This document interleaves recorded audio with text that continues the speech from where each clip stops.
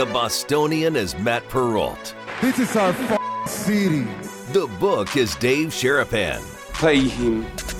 Pay that man his money. Together, they are The Bostonian versus The Book. You covered 12! I covered! Follow the show on Twitter at Boston versus The Book. How do you like them apples? Bringing you the best insight on sports betting news, Matt and Dave's daily picks, and an entertaining and unfiltered dive into the sports betting industry.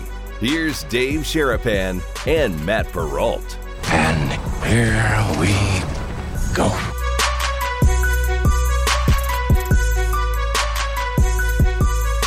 There are 5 days in a week and there are 5 shows in the week, but you have picked the day to listen on a Friday. Welcome to Roll Call Friday, boys and girls. The Bostonian versus The Book, Dave Sherapan's wonderful creation where you guys get to get called out if you're in the Discord channel, if you're in our live chat. We go and find you. We say thank you for watching what is known as The Bostonian versus The Book. Matt Perrault, Dave Sherapan. Happy Friday, Dave. How are you? You know how I am. You know. Yes, I do. All right. Farrah knows, and now the brigade knows. I'm fired up. And we'll get to some things. Somehow this Boston-Pittsburgh connection is still, it's affecting everything. Do you know what they're calling the Patriots now? No. The New England Nittany Lions. No. I can't explain anything that goes. There's two. We've got McSorley. We picked up McSorley. We've got Gesicki. We got all these Penn State guys now on the Patriots. It worked out okay in the past. You always get the good ones. What was that receiver's name that played lacrosse? That is it. Right. Yeah.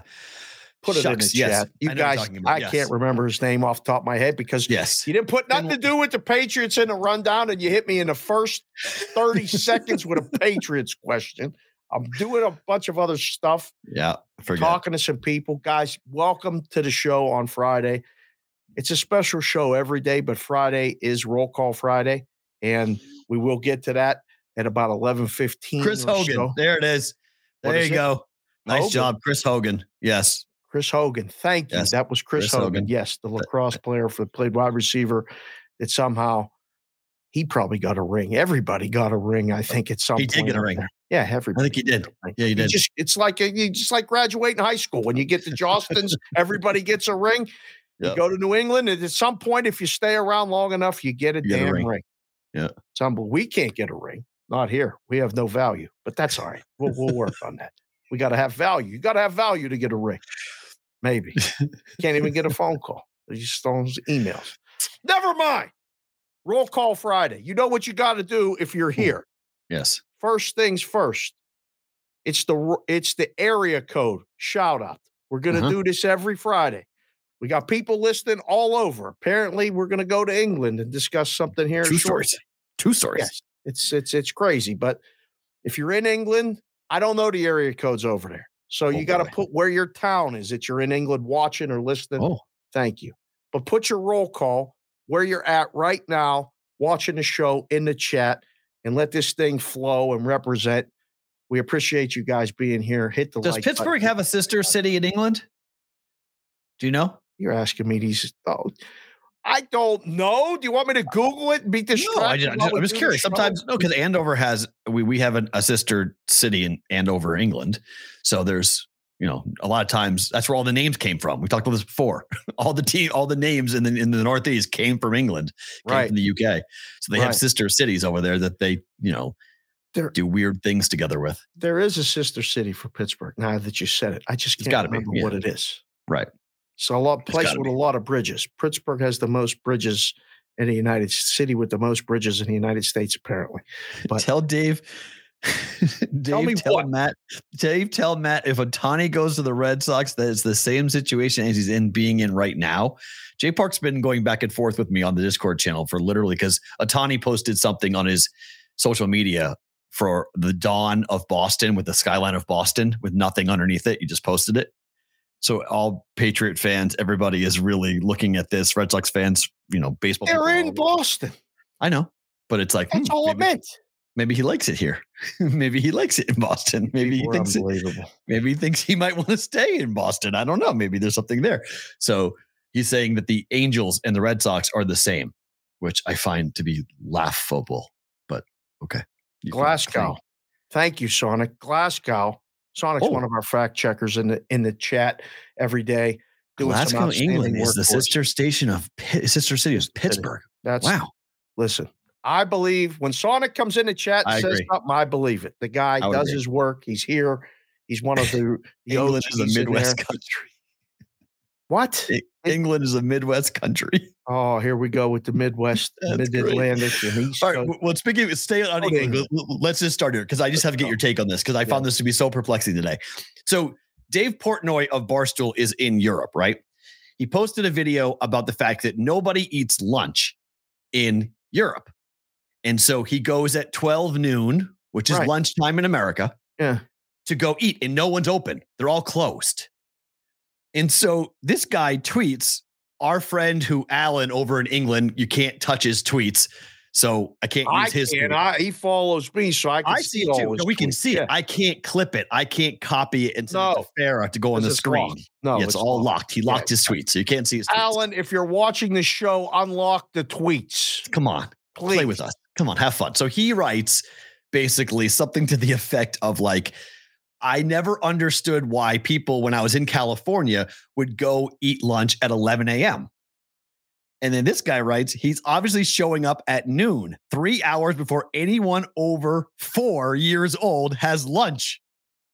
But he can't find a coffee in Italy. He's probably trying to buy lunch in a shoe shop.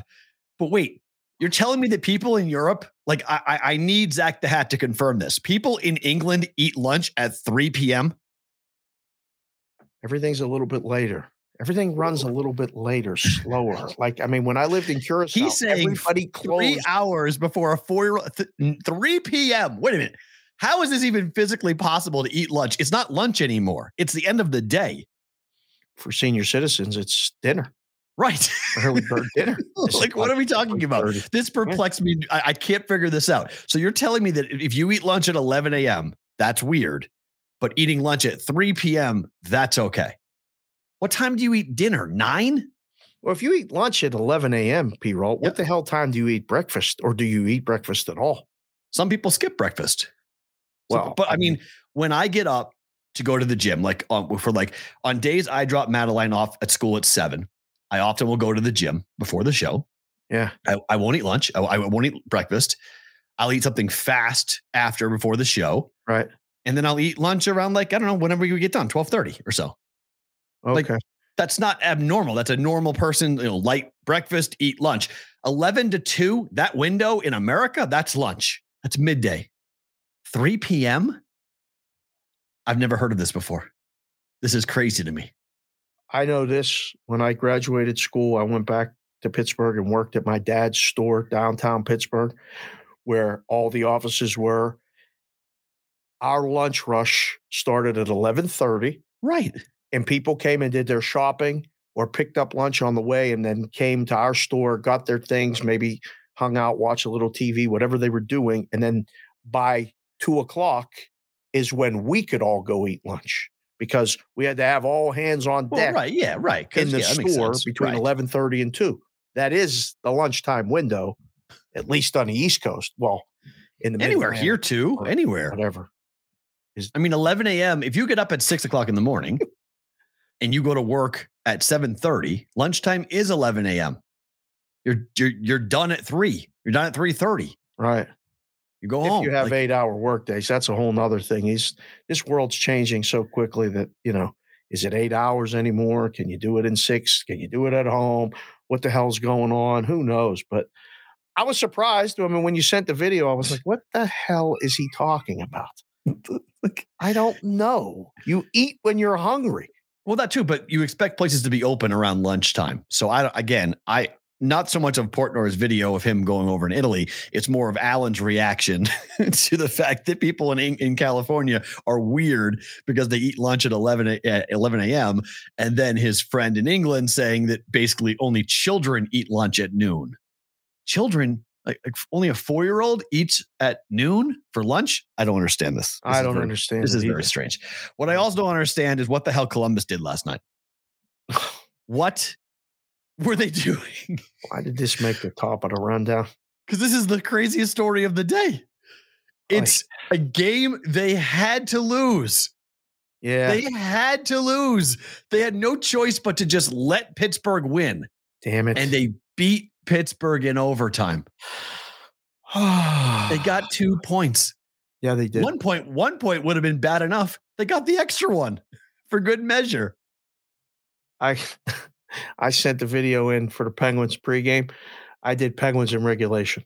They couldn't lose in regulation to Columbus Blue Jackets. Why would they lose? Right. Why would Columbus? I mean, they were competitive. They were playing that game like it was a playoff game. And I don't know. I mean, the Penguins were trying. It was frustrating. I was watching it. And then I'm like, they had 18 chances at the beginning of overtime. The Penguins. Wow. Like, bam, bam, bam, passing the puck around, save. The first 2.5 minutes, the Penguins controlled the puck in the Columbus zone. And then, boom, there's one outlet pass. Johnny Gaudreau gets a breakaway, turns Jory into a pretzel, scores, and everybody in the probably front office went, oh, no. What did we just do? He'd like call down to the coach and just be like, yo, man, like you had one job. Like you just need to we got to play tomorrow. We're going to lose tomorrow. We're losing tomorrow. It's the last home game of the year. Just tell the guys, like, double shift the fourth line, like all game long. Like just don't play anybody who potentially could score, like legitimately tank, like straight up tank. You were this bad all year long. And when you need to be bad, you're good. You all of a sudden decide to win. Yeah. Unbelievable. And the Blackhawks did the same thing. The Blackhawks kept on winning too. So they've got 59 points. The Ducks now end the year, as long as we've got one game left with Nashville and Colorado, and we got one game left with Columbus. If Columbus wins today, it doesn't really matter. But if they win today, it'll hurt their chances even more. But the Ducks have the number one pick. Yep. Have the most chances. Yeah. 25% chance. 1 in 4 shot of getting Connor Bedard, which again is a much better place for him than Columbus, Ohio. Almost like this collusion to me last night was actually really interesting, that everybody that doesn't make the playoffs gets a chance. Right. What kind of conspiracy theories will come out if Penguins get the first pick? They're not getting the first pick. I don't think hockey, again, I think they'd rather have him be in Canada. Transition right from Crosby and Bedard play together a year or two, and then Sid rides off into the sunset and Bedard takes right over, because it went past from Lemieux to Crosby. That'd be unbelievable. Why? The league would rather, because he's a much better star. He's a much bigger star in Canada. Having him play hockey in Canada is a much bigger deal. What? So was Lemieux. So was Sid. Yeah, but it's different now because you've got more people in America, more teams in America. The cup needs to go to Canada at some point in the next 10 years. You got to figure out a way. And maybe McDavid's the one that gets it done in Edmonton. But if you were gonna fake it, I would put him in Montreal. If I was gonna conspiracy theorist it, I'd put him on the Canadiens. To watch him just go and revitalize. I mean, you were talking about a franchise that needs to be revitalized. That's the franchise that needs to be revitalized. That's a big moneymaker. That's the New York Yankees of the NHL, who have sucked for a long time now. The city of Montreal today, April 14th, 1969, was their first Major League Baseball game for the Montreal Expos today. Bummer. There's tremendous video on Baseball Bee Smile posting it. it doesn't even look like a major league park. And like they had such a run and then it's gone. Yeah, it wasn't a major league park until it left. It wasn't. Really it was after the Olympics, right? They built it for the Olympics. Well, that Olympic Stadium they did, but they played at a place called Jari Park. It looked like a place like in Summerlin. Wow. There was a swimming pool behind it. There was a rec center. They built it was a baseball field. Wow. Chain link fence in the outfield. It was unbelievable. Wow. We've played on nicer fields with the kids. I couldn't believe it. Yeah, the video's amazing. But Montreal would be interesting. I don't know. Anaheim's, if they get the number one pick, it's obviously taking them, but it wouldn't be the worst thing in the world, right? To be in Southern California. It's not good for Connie. It would be bad. Oh, no, it's good for the NHL considering the size of the media market. I mean, look, if the Kings and the Ducks actually became rivals, that would be great. That's great for hockey. I mean, they are rivals there. They're not rivals to you or to people on the East Coast. But Anaheim has been horrible for so long. They were very competitive for a while. Then they went Disney and did the movie and all that other. I don't know. So and the Kings won a Stanley Cup not that long ago. Right. Yeah. It's a typical LA, Dodgers versus Angels situation. Right. So it would having him be there is like Ohtani going to the Angels. Yeah. Putting Bedard on the Ducks. I don't mind it. I mean, we'll see him a lot here in Vegas. It'll be good. It'll be fun to have them come on over and be a part of it. I like that. We can go over there and watch hockey. I mean, I love to have Bedard there, especially if he's as good as advertised. Let's see what he can do. So numbers wise, he's right there with where McDavid was, and right there with some of the real Sidney Crosby. I mean, guys coming in with more hype than anybody in a long time. Only because what McDavid did so fast. Right. So what year is the numbers are McDavid in the league? He's 3, right? Or is it 4? Oh, this is what, year number 6 for McDavid in the league, I think. Somebody check how many years Connor McDavid has been in the NHL. 6 years. Yeah. It's going fast, man. Yeah. He's been in the league 6 years. Gorov just came in and said Anaheim is in LA. Well, it's definitely not. There's no of course not. But neither is where the Angels are. So, I mean, it's Connor Bedard. He has played. Connor McDavid. Sorry. Connor McDavid. He's played in 569 games so far in his career. So he's been in the league. Wow, he's been in the league since 2015. How about that? Yeah, more than we thought. This is your number 7 or 8, right? 1, 2, 3, 4, 5, 6, 7, 8. This is year 8. This is year 8. My gosh. Right. Wow, I thought it was like one Western Conference Final. I thought it was like 4. If you put a gun in my head, I would say it was like 4 or 5. I mean, 5 would have been my absolute max, not 8. Lemieux and the Penguins didn't win the cup until their 7th year. Michael Jordan didn't win an NBA title until his 7th year. I mean, you get the feeling like Edmonton this is their time. They got a goalie they trust, and they've gone through the pain. They were really bad with the number 1 up and coming star. They got Skinner's better. Played well. Skinner's played well. They've surrounded him with, Draisaitl's a top player in the league. Like, it's Edmonton's time. So yes, if the cup's going to go back to Canada, it's with them and not with Montreal or anybody else. The Leafs fall in the spring. It's coming. It's coming. Yeah. So John Henry this morning did the entourage walk into the boardroom and just go get the fuck out. You were the first one to swear today. He cleaned house. Told everybody. John Henry and the Fenway Sports Group walked in and just literally took the paintball gun and went ding, ding, ding, ding, ding, and got rid of everybody. Are you happy about this? Because the responses to the Penguin fans with Ron Hextall getting fired were like fireworks going off. They were so happy. I know. I don't celebrate people getting fired. I never did. I hate this time of year when it happens postseason. I can't stand that day after the NFL regular season when people do shows simply on how many coaches are going to get fired. I had a very dear friend who used to come in the book and go the day before the last day of the NFL season and say, my over under 7. I'm like, 7 what? And he'd go, coach is fired tomorrow. I'm like, I don't care. He's like, what do you think of my number? I'm like, I don't care. That's mean. But he used to do it every year. And I mean, you sent me the text. It was so funny because I was on with Moose and Fensty today. It was with Fantasy Alarm, and he filled it. And I go, oh, no. I looked down at my phone. He goes, what? I said, the Penguins just fired everybody. Because they asked me what happened last night and what happened with the Blackhawks earlier in the week. And but Mike Sullivan kept his job. For now. For now, okay. He didn't, they're going to get somebody to come in, right? Like, this is an awkward relationship. Kind of like Director of hockey operations fired. General manager fired. Assistant GM fired.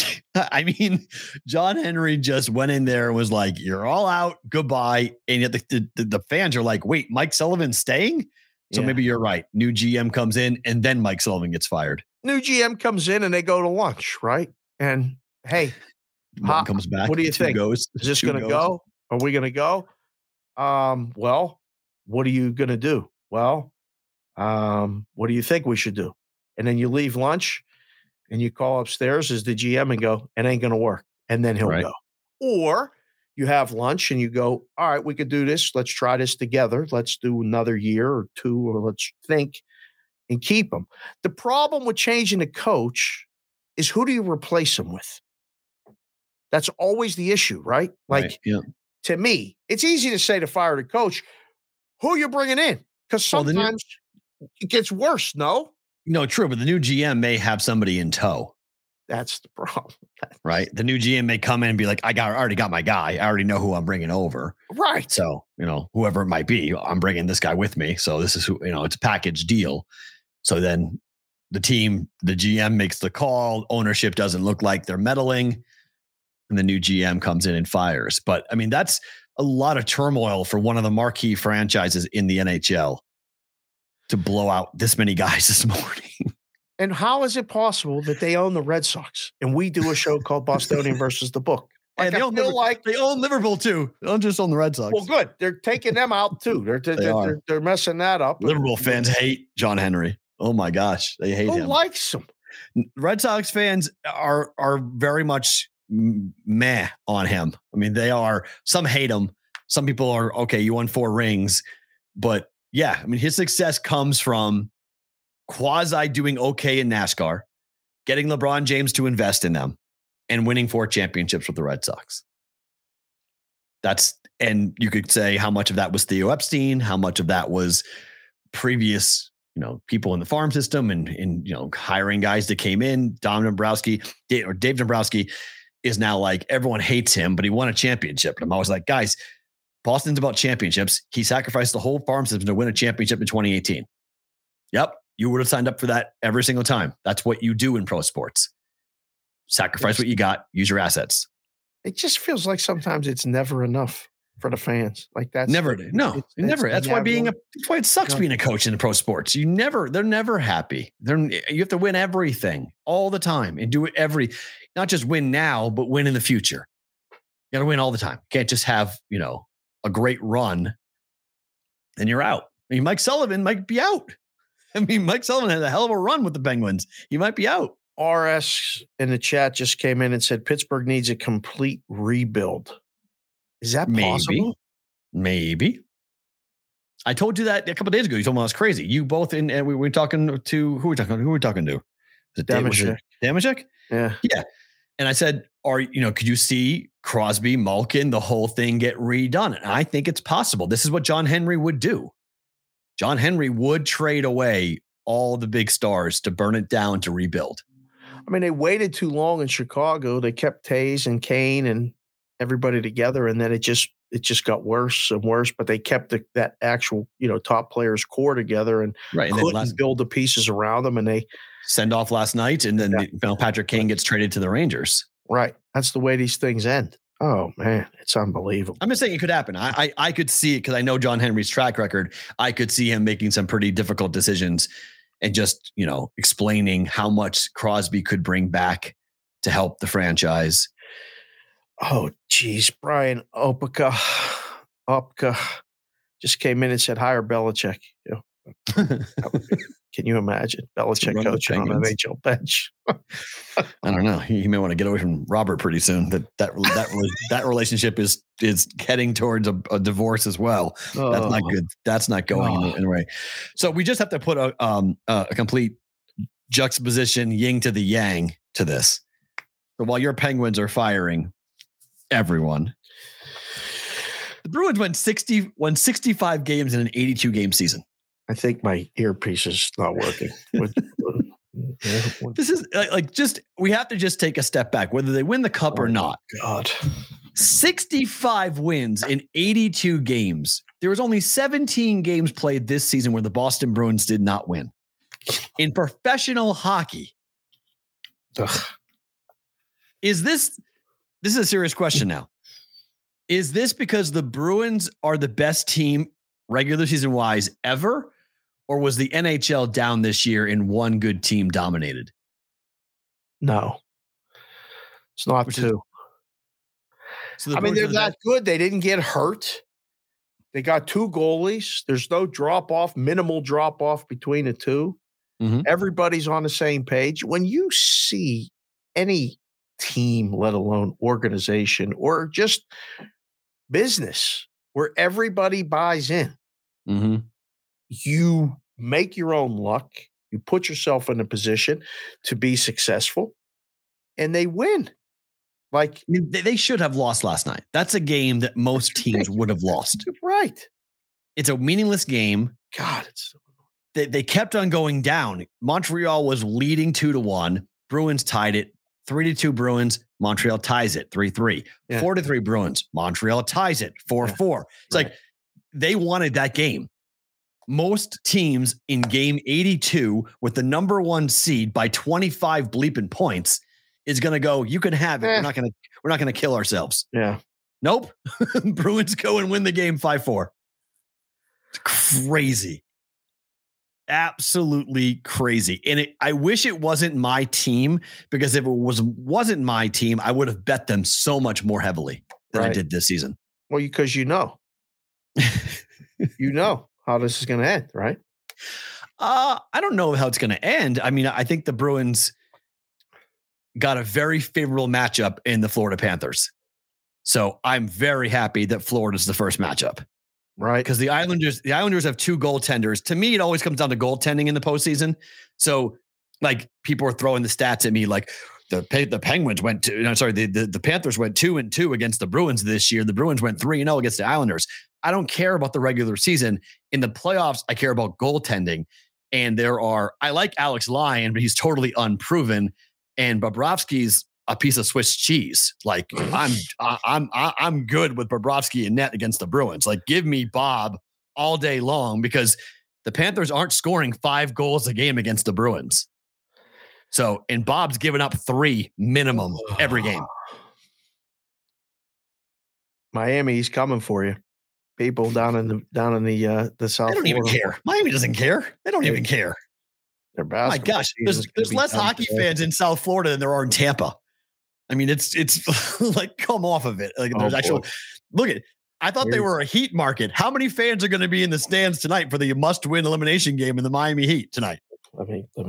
There were wide open, full sections empty in the first play-in game. What the fuck's the second play-in going to be? I mean, even worse, it's a Friday night in Miami. Where do you want to go? The Heat game or South Beach? They're going out. They're not going to go to the Heat game. South Beach minus 500. Right? Like, it's not even a question. So all of a sudden, they're going to be like, 0. Do you know how many Bruins fans are going to be in the stands for game 3 and 4 of that series? It's going to be like, I wouldn't say half. It's going to be like a fourth of the building will be Bruins fans. Oh, God. The home ice advantage is going to be almost 0 in my mind in Miami. Bruins fans will invade. In Boston, people just migrate there. They retire to Miami. So they're going to be in there. I mean, it's going to be If this is not a gentleman's sweep, I'd be stunned. Okay. 4-1, maybe they get 1. Bruins have won 8 games in a row. For them to sweep is not a crazy thought. It's just not. Monday, Wednesday, game 1, game 2, 2-0. This thing could be done by Saturday. Oh, here we go. Yeah. Pack it up and roll. What's the series price right now? Minus 320. Well, at DraftKings, we'll get to that in a little bit. Okay. The differences in series prices, dramatic. That's later in the rundown. I jumped the gun there. Sorry. But there's so many different prices if you're shopping around. Yeah. For first round, I saw minus 245 for the Bruins at Boyd, minus 320 at DraftKings. Oh, what? Right? Just a massive difference in price. They're moving right now. Literally. I don't know what seriously, if you guys are in a room somewhere, reach out, or put us on in a room and let us know you're watching it. Just get in the chat, say hello. I'll shout you out on Roll Call Friday, whatever you got to do. But it's minus 300 everywhere. Okay. Minus 315 down south. Another one has minus 290, minus 280 at Circa. Oh. Did FanDuel put up? I want the Bruins they can't lose. That would be who to Florida? No, that ain't happening. But they could lose. They could lose. The series price. I want to see if they did it or not. Did they do the sweep? No, win game 1 and win the series. Oh, parlay. Those are money. There it is. Minus Bruins to win game 1 to win the series is minus 120. How the hell are we not hammering that? Minus 120? How is that not something that we absolutely drill? Just get a parlay calculator right now because their game 1 price is minus, let's just round it up and say 220. Okay. Well, no. Yeah. Put in minus 210. Okay. And then put in the series price as minus 300. What does that pay? Two game parlay. 300. That is. You figure out a parlay calculator. It's minus 105. Okay, so minus 120 is no real bargain, but it still locks you in at a price that you will not exist. Yeah, it's minus 104.5, so it's minus 105. Okay. So that's what the true price is if you parlay the two items together. And if you make it 220, it comes out to minus 115. So it's right around there. If you like Boston in game 1, you owe yourself a bet to put that in. That has to be a bet. I didn't mean to jump the gun with the series price discussion. But that's crazy. That's what it is. It's what it is. If you want to go insane and say Florida wins game 1 and the Bruins win the series, it's plus 360. Oh, man. Yeah. Sorry. I'm not. Would this be a bigger upset than like when did Tampa lose to Columbus? Was it Tampa that was the number 1 seed and they were a gigantic favorite? Columbus ended up winning the series like 3 or 4 years ago. I don't know. It was a gigantic win for us in the book. I remember it was crazy. And there wasn't no bets on the dog. Like this is what it'd be one of those ones. Right. The only bets you're taking prior to the series are on the Bruins. Right. And then if they win game 1, you sit and wait and hope they win a game to maybe take a bet. Jay Park says, watch Alex Lyon become the second coming of Patrick Waugh. Look, I don't even know if the Panthers are going to play Alex Lyon. So I'd be very curious. Think he has to start. I think he does too, but it's an unproven goaltender. Tampa got swept by Columbus. Yeah, that's right. That's what it was.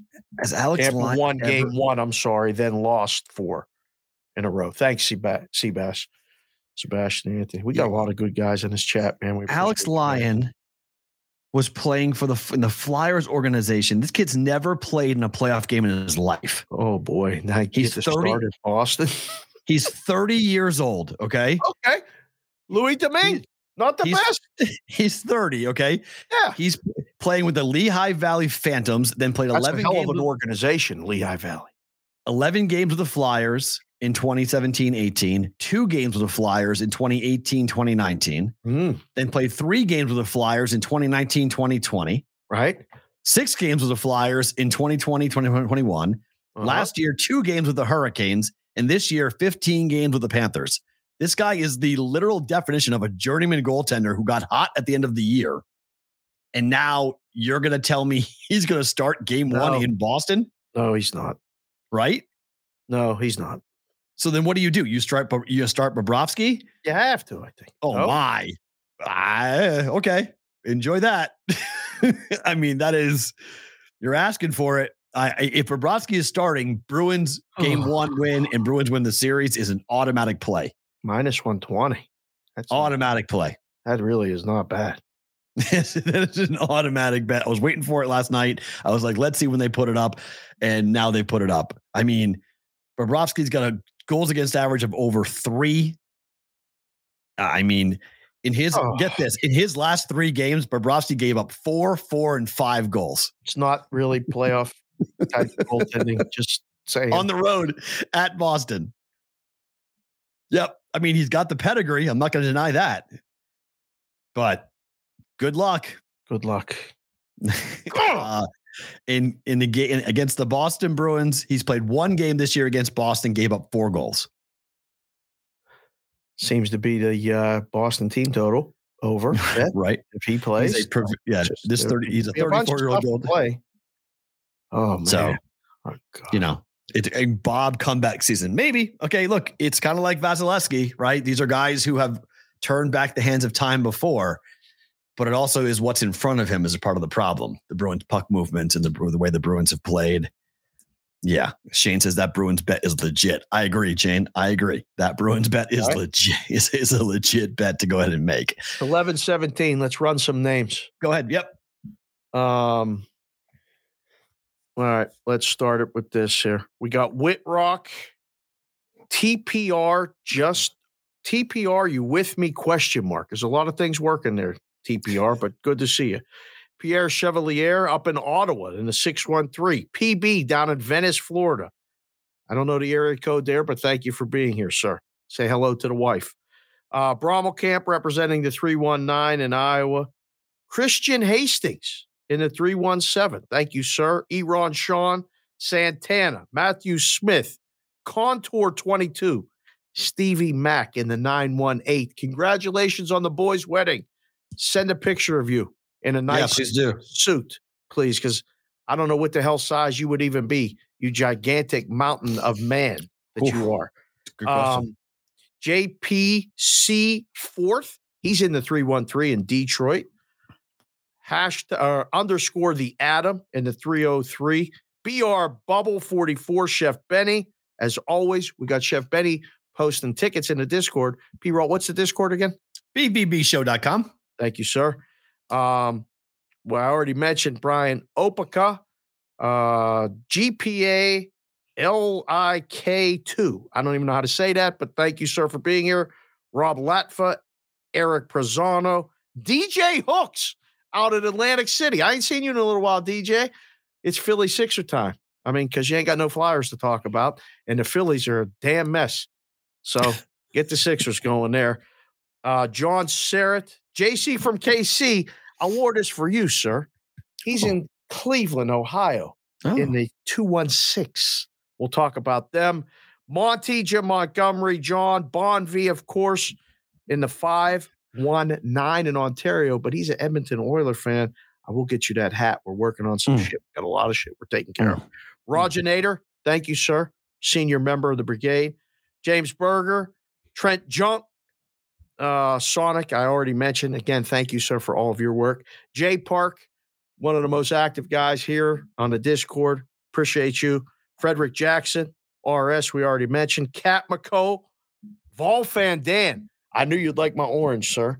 I got your thing on the list. You're on the list too. D Weezy, Whitrock in the Iowa. That's it for now. Mikey Awesome. They're coming. Trent Junk is here today. A lot of guys coming just on Fridays, which is fine. We appreciate it. Well, or they're just watching and they don't post in the chat. And that's fine too. Yeah. But it's fun to post. Like there's nothing you can come in and start and say. And if you do and you don't want to be here, it's fine too. We're okay. But we want to welcome people in. Call me Jared's here. Shane Tuck. Oh man, this list is just it's hard. You remember when we started doing this? It was like, a few people, and it was easy to just I literally would just write down a bunch of names because it wouldn't move. And now this thing moves. B2 bar down. Chris Auto, PSU Auto. We got a lot to talk about, sir, with these playoff series. Adam Pyatt. Gio DeWop in the 949 in Newport Beach. He's here every Friday. I got to give him credit. J.S. Oh, this must be September 12, 21. J. Sep 12, 21. Roll call Friday from the 661. What the hell's the 661? Zach, that's in the chat is a party, a lunchtime party. It is lunchtime, and it is a party. On Roll Call Friday. That's phenomenal. We'll go back to some more call outs here a little bit later on. Yes. Back to England, though, speaking to Zach real quick. You wanted this story brought back from yesterday. We did this during BVB bonus time, which happens after we say goodbye to Sports Grid. Right. So you guys who are on Sports Grid could hear some of the takes and conversations we're going to have about this. So the Premier League if you watch the show. That's the other thing. If you don't watch the show on Sports Grid, then how would you know we're talking about this? Fair. Good point. Yeah. Right. So the Premier League has decided that they're no longer going to take sports gambling or casino advertising and place it on the jersey anymore. They're dropping it. The reason basically is gambling laws are getting stricter and tighter in England. And this is the Premier League saying, okay, we're going to stop taking this type of advertising, trying to play nice with those people in England and the UK who are looking for more stringent laws and control over the gambling message. Should we be paying attention to this in America? Yes. Yes. And again, a lot of things in history have happened in England first and they brought them here. A lot of things have been happening here that they dismiss or think, they don't do that right over there. We know how to do everything. Mm-hmm. I like to say with some of our English friends that are in the business or that are over there now that we're here or vice versa, you have to understand both sides of the story. And sometimes I like to dismiss what they're going on over there because a lot of them came over here with this sports betting stuff and have reinvented the wheel and said everything we've been doing for 100 years isn't right. This I agree with. There has to be we talked about a lot of stuff yesterday. There used to be a line that you couldn't cross. There are things happening between the advertising and all this other stuff where you take your marketing dollars that are leading to further problems down the line. You see this big pushback going forward in 2023 for responsible gambling. Responsible gaming, a lot of people are saying it's too much, too soon, too much in your face. Taking the names off the uniform is a first step. Do you think we need to pay attention to it here in the United States? Yeah, I got a response on LinkedIn yesterday from somebody who saw our conversation about responsible gaming, and this person works for a company who's basically he's in the problem gambling space. One of his jobs, or his company's job, is to not just help people who need help from problem gambling, but also help companies, corporations, and leagues navigate this. And he's a big believer, just like what you're talking about, is that we have gone way too quickly and we've overloaded the system. And now we have to pull it back because we're setting ourselves up for huge failure in the next couple of years. Because as more and more states come online, everybody thinks it's all roses and chocolate. Like it's just nothing bad. There's no yin to the yang. Legalized sports betting, everything's solved. It's all great. Tax revenue is phenomenal. There's not going to be the other side where the numbers don't add up and people start losing their houses and people start having real big problems and really nasty stories start to come out of people who get hooked on gambling who can't get away from it. Look, I'm a big believer in letting adults do adult things. Yes. I'm a big, big believer. I've lived this way. I've talked about this since I was like 19, 20 years old. It's why I was pro. You were probably doing adult things when you were a youngin', though. Yeah, I was. But once I turned 18, I was open. I've been open about cannabis legalization for a long time. I've been very open about sports gambling legalization for a long time. There are certain things I want prostitution to be legalized. There's things that I want legal, to get it out of the black market, to police it, and to protect people who are in the space. But that doesn't mean that I want it to be advertised and put towards my daughter. Doesn't mean I want a 10-year-old kid to know exactly how to place a parlay.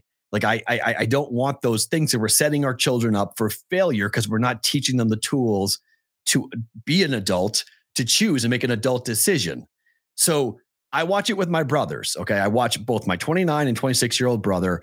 They both have very good jobs. They both have very good income for their age, and they bet. And I watch them and I'll ask them, hey, how much did you lose last week? And I'll check in on them. And sometimes they tell me and I say, hey, and then one of my brothers came to me. I'll let him, which one's name was, I have 3, came to me and said, should I stop? And I said, absolutely stop. Right. Don't do this anymore. He's like, I don't find the same enjoyment of watching a boring game unless I have a bet on it. And I said, and that's your first problem. That you should listen to that little voice in your head that if you need the extra just to find enjoyment, that's a problem. You need to get away from it for a while. Walk away, maybe forever. Maybe you can't be a gambler. Not everybody one can of these handle companies' slogans is make every moment mean more. Correct. And I get the point they're making because the research justifies that. I've used those stats to talk about legalization, saying that a game is more enjoyable with $5 on it than not. That's just through everyone's personal experience, anecdotal or not, or survey or not, they truly believe that. And I agree with that too. It is more enjoyable. It is more interesting. But we're now getting to the point where it's so overloading everyone. And the companies aren't making any money. Well, that's the reality of it. They're spending, and they're not making any money. So what happens in business, right? People make projections, they make budgets, they go and spend expecting the ROI to be there, and the ROI is not there. And so these companies are all looking around, and PointsBet just did it. PointsBet's looking around, they're going, can we get out, please? Like, can we please, like, it's the first, it won't be the last. No, they want out. They turned down $220 million, but I can't believe they turned it down. Should have taken it. And now they want $250, they want $300 million, but they are openly telling everybody, we are for sale, come buy us. And right now there's no takers. The hard part about the business is, like, this goes for a lot of businesses, like, human beings have basic needs. You got to get food. If you're in the food business, there's always going to be people coming to get food. You're in the medical business, you still always got to go to doctors and dentists and all that other stuff. The other, I think, always in business is mortuaries. There's people die every day. And that's what, I mean, Berkshire Hathaway is built. Warren Buffett's entire investment strategy is just what you said. He wants to invest in things that people will always need. Right. And they'll always need furniture. They'll always need food.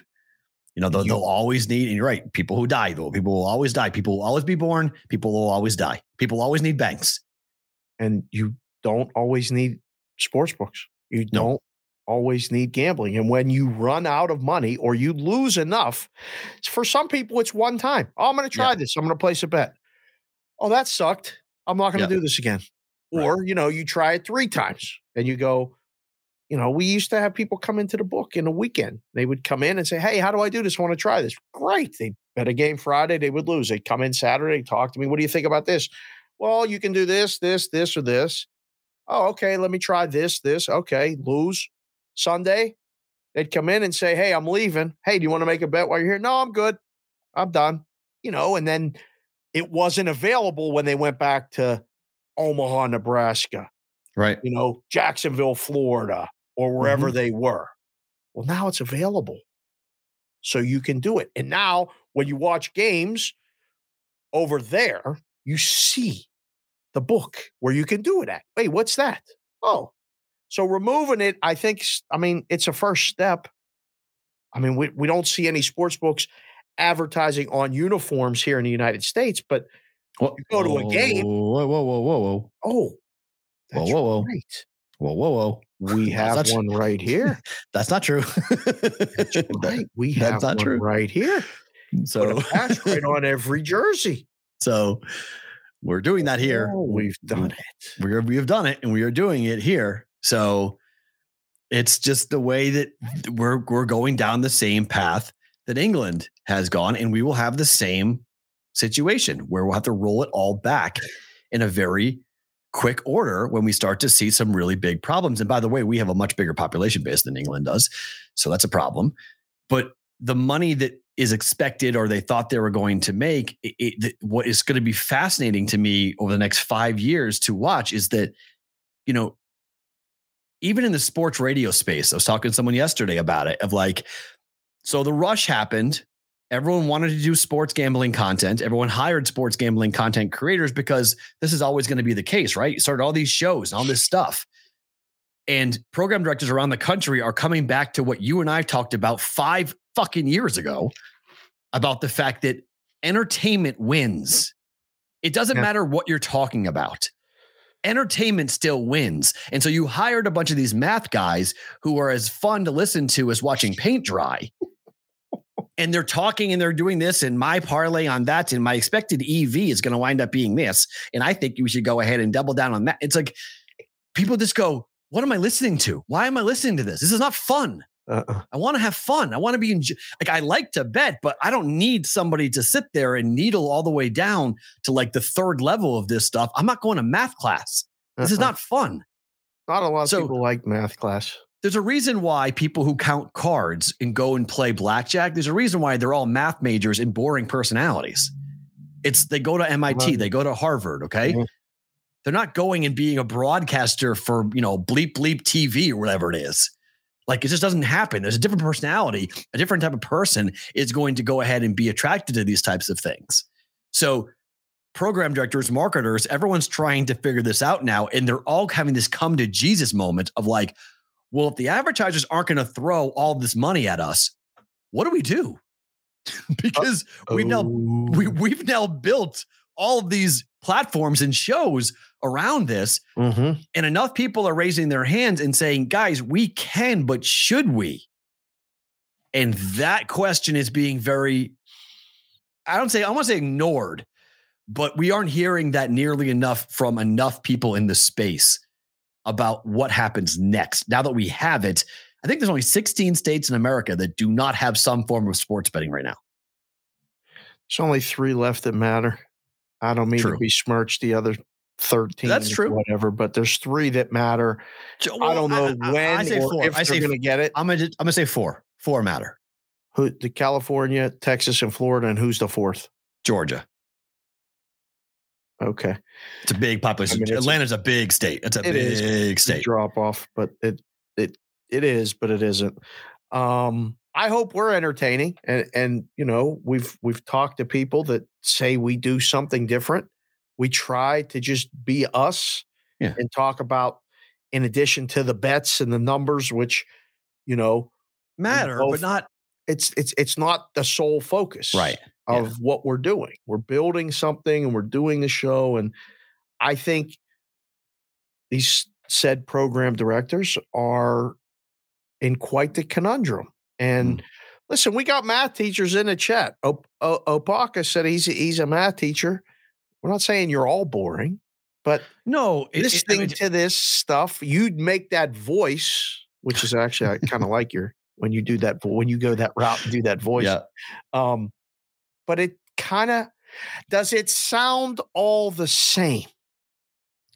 It doesn't sound all the same all the time. What it sounds to me is people talk down to their audience and they don't understand that this is supposed to be about fun.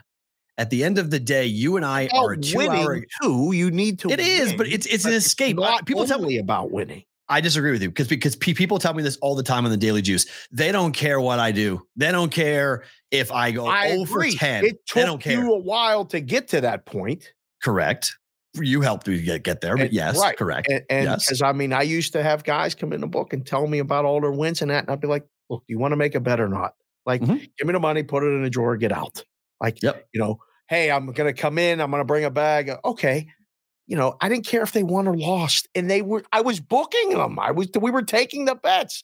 We needed to just operate.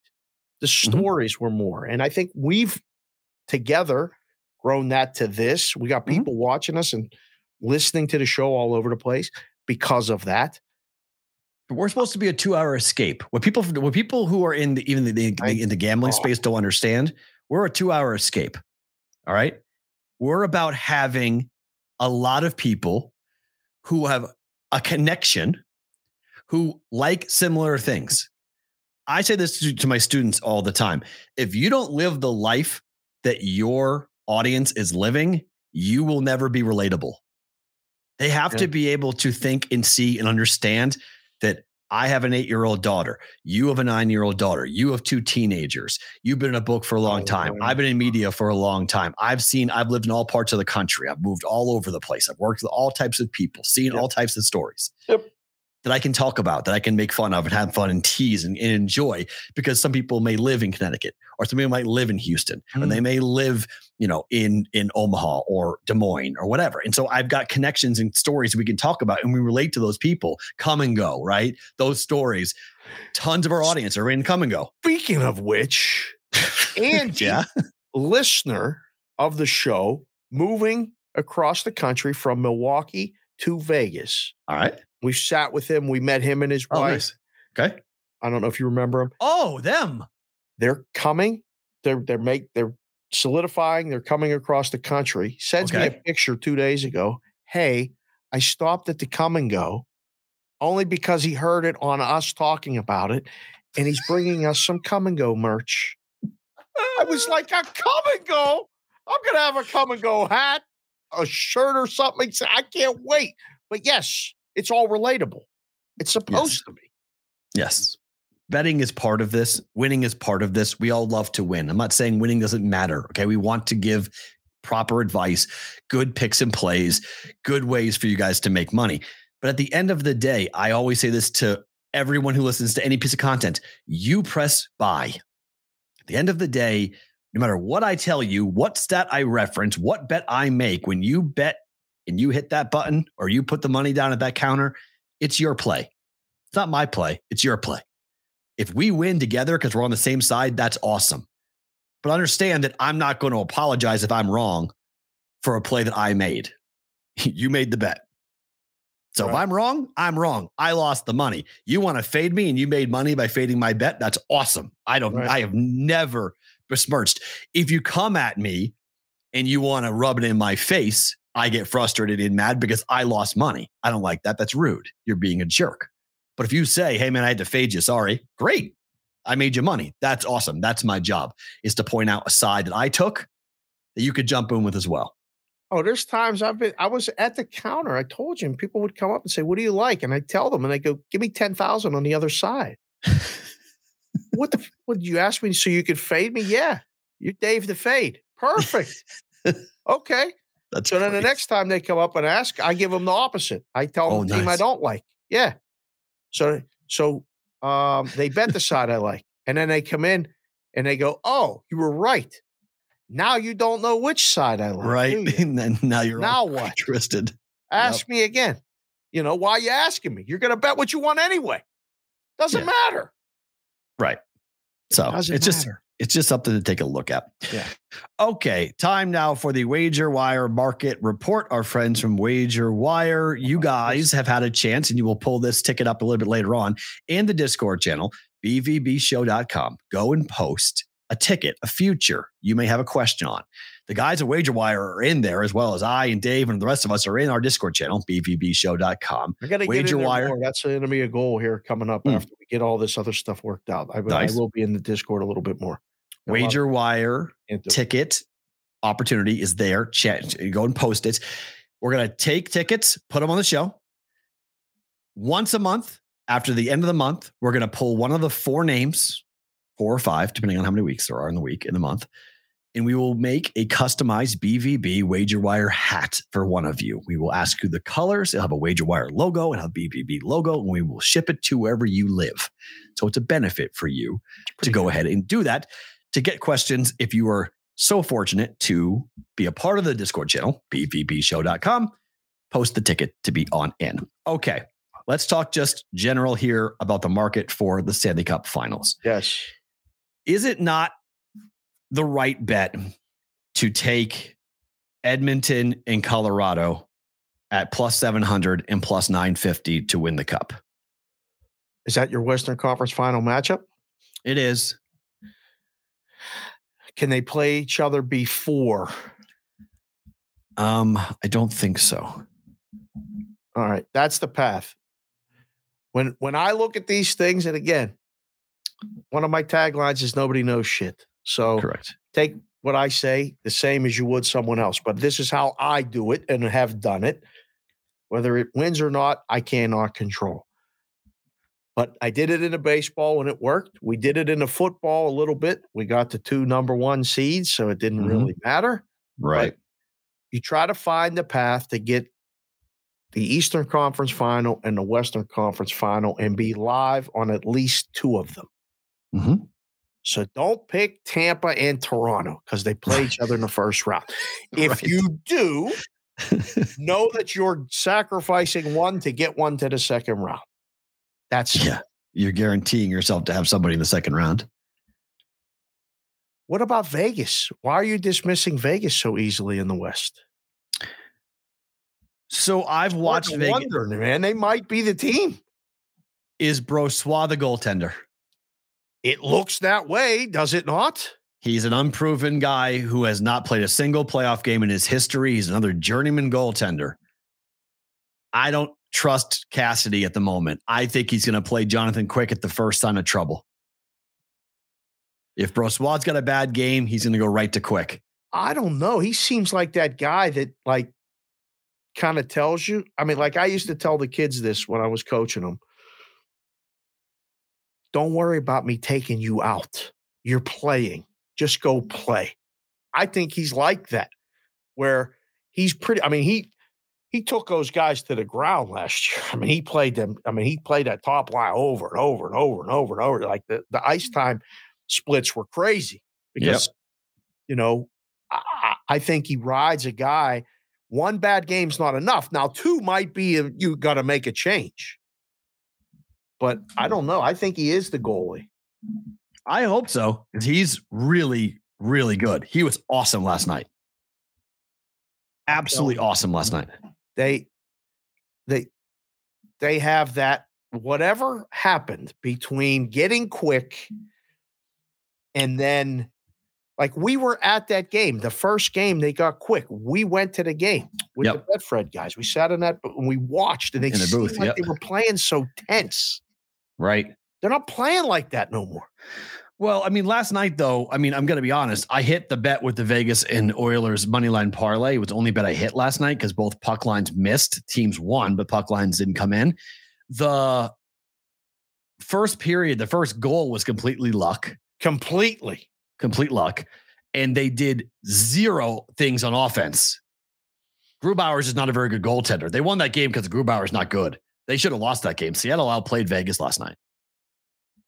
So I'm a little concerned about them on the road in the playoffs.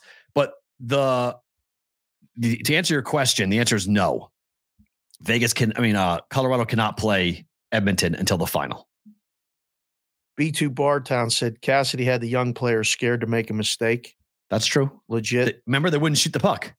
They would not shoot the puck. They wouldn't shoot the puck. It was unbelievable. I kept saying to you, why are they not shooting? Yeah, they're petrified to shoot the puck. Yep. They would not shoot it.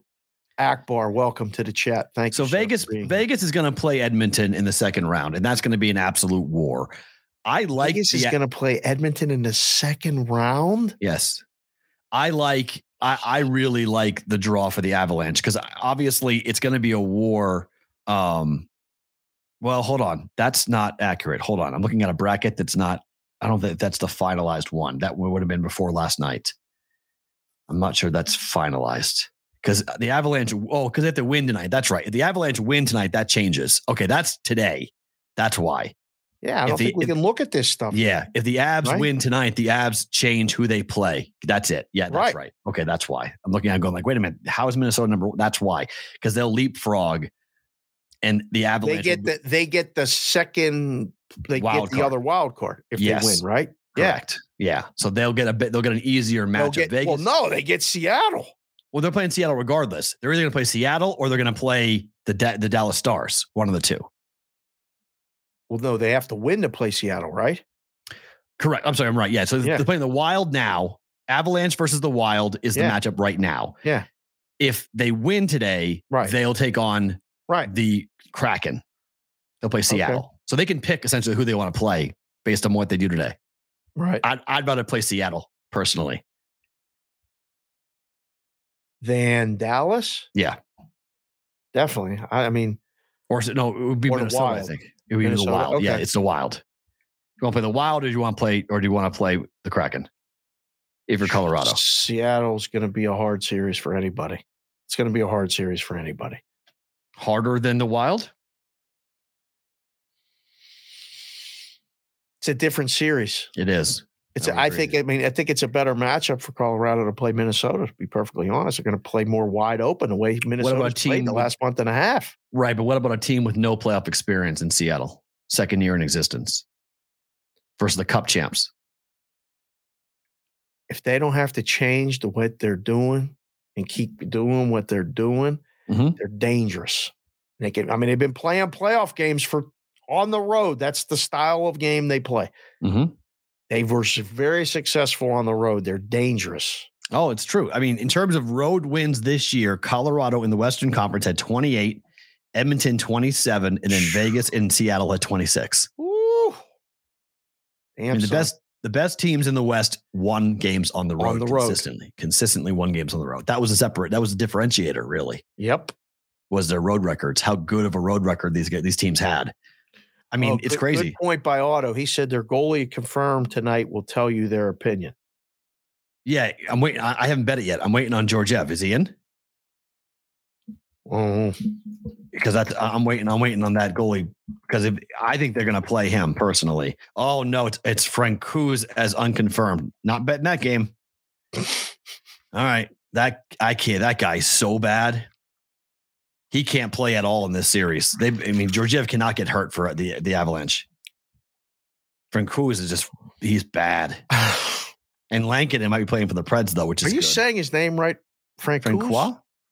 Oh, now a little bit. Get the Perrault out of you a little bit. Get a little bit of that French. Francouz? Francouz? I think that's better. Yeah, I don't know. It's Pavel Francouz? I listen. He's the worst. Pavel Friend sucks. That's who he is. That's who he is. Okay, he's awful. Papa Landon is in the house, by the way. He's, for those of you that don't know, Papa Landon is our first guy to bring birth into the world. Yes, he is. Wow, so we'll watch the BVB. So we'll watch that who they wind up playing today. Yep. But the playoff series pricing.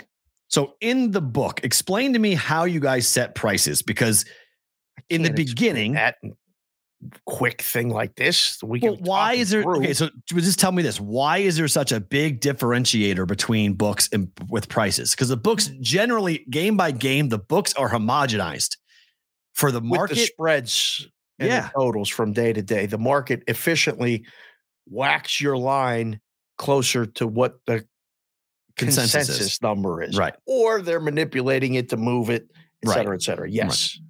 But the series prices have gone anywhere from $245 to $320. Now they've changed over the last 12 hours as betting has kind of come in. But in the beginning, there was some really fluctuating market prices in these series. Well, I mean, it's just like a store, right? Like if we want to move merch at our store, we make, white bread cheaper than everybody else. Okay. And put it out that, you have odds screens and odds checker and all these other things that people go to and find and go, hey, this is really low over here. I like that. I'm going to go buy it there. And we move all the white bread we want until we're out or we change the price and try to charge more as it goes out the door. It's the same thing with these series prices. They're so independent of what anyone else's price is. It's the most fun thing. I told you this before. I've told the stories on different shows. It's one of the most fun things I ever did was put the series price up and take the bets. Mm-hmm. And the second year that I did it, they said, Dave, put up the series prices for the NBA. And mine were so off of the market. And Tony D said, he went crazy. What are you doing? I said, you told me to put the prices up. What's the problem? He's like, they got all these bets. I'm like, yeah, we're going to win most of them. Relax. I needed money on that side. I'm going to take it from them because I know they're going to bet it. I said, relax. The 1 year we won every first round NBA series, and I was off on all of them. Now, that was a very lucky. It didn't work that way the next year. But we won more than we lost. The ability to put your own opinion into the number was by far one of my favorite things about the job. Just to give you a quick example. FanDuel, the Boston Bruins are minus 275 to beat the Florida Panthers. DraftKings, minus 320. Somebody put it in the chat. I missed it as it went by who it was. Minus 400 on Barstool. So what?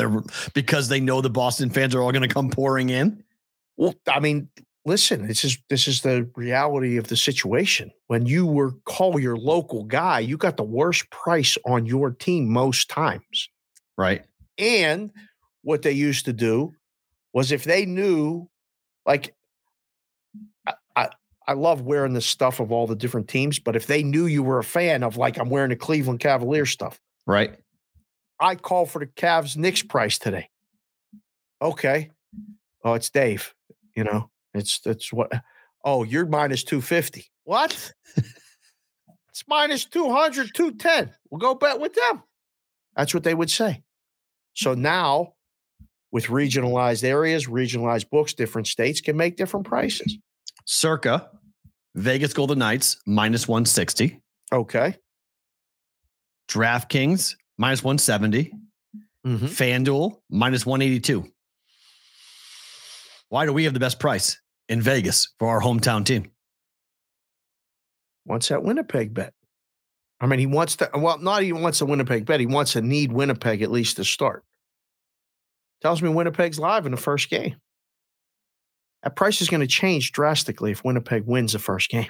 The plus 150 right now. They win the game. What does it go to? Are they using a 10-cent line or minus 160 plus 150? No, that was FanDuel. Oh. FanDuel was 182, 150. Oh, okay. Minus 182, 150. The other thing is, and again, we talked about the seriousness versus the entertainment part of this. We try to do both. Yeah. You got to watch with the series prices, the ARB situation. Right. He can't drop below 150 because there'll be people that'll be taking, minus 145. Wow, it's gone down. And laying 150. They're coming in on the Jets. The Knights are now minus 155. An hour ago was 160. Now it's 155. 135 on the comeback with the Jets. Junkyard, if you're watching the show, we'd love to have you on, by the way, to talk about the NHL playoffs next week. Heck yeah. Come back in and give us some Junkyard is he's talking about Jeff Davis of Circa, by the way. Who's doing this series. He's going to say guy and the hockey guy. Yeah, for Circa. I mean, the Dallas Mavericks got fined $750K for conduct detrimental to the league. I just saw that. Wow. It's boring. I left it off because it means nothing. It means nothing, but Mark Cuban. I didn't put it on the rundown because Mark Cuban, it's nothing. It's literally nothing. Do you think Winnipeg has a shot in the series? If Connor Hellebuck stands on his head, yes. I always shade the goaltending. This is why I wanted Florida. This is why I was like, give me Florida. If you don't have goaltending in the postseason, you don't stick around very long. Connor Hellebuck, arguably the best goaltender this season. So you're talking, I mean, if Vegas does their whole, like, we're going to shoot 25 times a game, they could be in trouble. Like, they're going to need to generate power plays. They're going to, and look at, I mean, they talked about on the broadcast last night, Vegas since the All-Star break has had one of the worst PKs and one of the worst penalty power plays in the league. Power play's a mess. 26th in power play, 28th in kill. The power play. That's not good. That's not good. Going in since the All-Star break, that's not good. And there's rumors that Mark Stone might come back. And if they got Mark Stone for the second round, that could solve some power play problems. Wow. Stone coming back would be huge. Huge for them. White Cloud. As long as he's healthy. I mean, him coming back and not being skating. 100. Like he's skating. He's practicing. He has a no contact jersey on. He had back surgery in January. Wow. So they think he might be able to come back for the second round. And if he could get past the Jets, maybe he can help the power play. But I think the Jet games are going to be unders with Vegas and Winnipeg. I think clamps are going to come down defensively. There are some series that, depending on the matchup, and we'll talk about these more on Monday. Somebody just came in the chat and said, are we going to make recommendations for series prices? Holy mother. I just looked at the totals. Welcome to the postseason, boys and girls. What? Of the game, how many have you looked yet at the totals for these games? For game 1 of the NHL playoffs? Yeah. No, I'll look right now. No, don't look. One. Oh. What do you How mean? many games do you think are 5.5? Game 1s? Uh-huh. LA, Edmonton, no. Florida, Boston, hell no. Islanders, Carolina, that's probably 5.5. Winnipeg, Vegas, no. Tampa, Toronto, definitely not. Rangers, New Jersey, maybe 1. 4. FanDuel has 4. 5.5s? 4 5.5s. They're wrong. Jets, Knights, 4. Jets, Knights, 5.5. Lightning, Leafs, 5.5. Islanders, Hurricanes, 5.5. Avalanche. Oh, I guess. That involves today. Sorry, that involves the Avalanche game. So I forgot. I missed that. Okay. That's today at 5.5. But 3 of them are 5.5. I just hit my odds screen. There's only 1. Islanders, Carolina. Yeah, welcome to the postseason. At least FanDuel's Which going one of low. the other games? Winnipeg and Vegas, and who else? Rangers, Jersey. Tampa, Toronto. Tampa, Toronto. 5.5. Surprising. Right?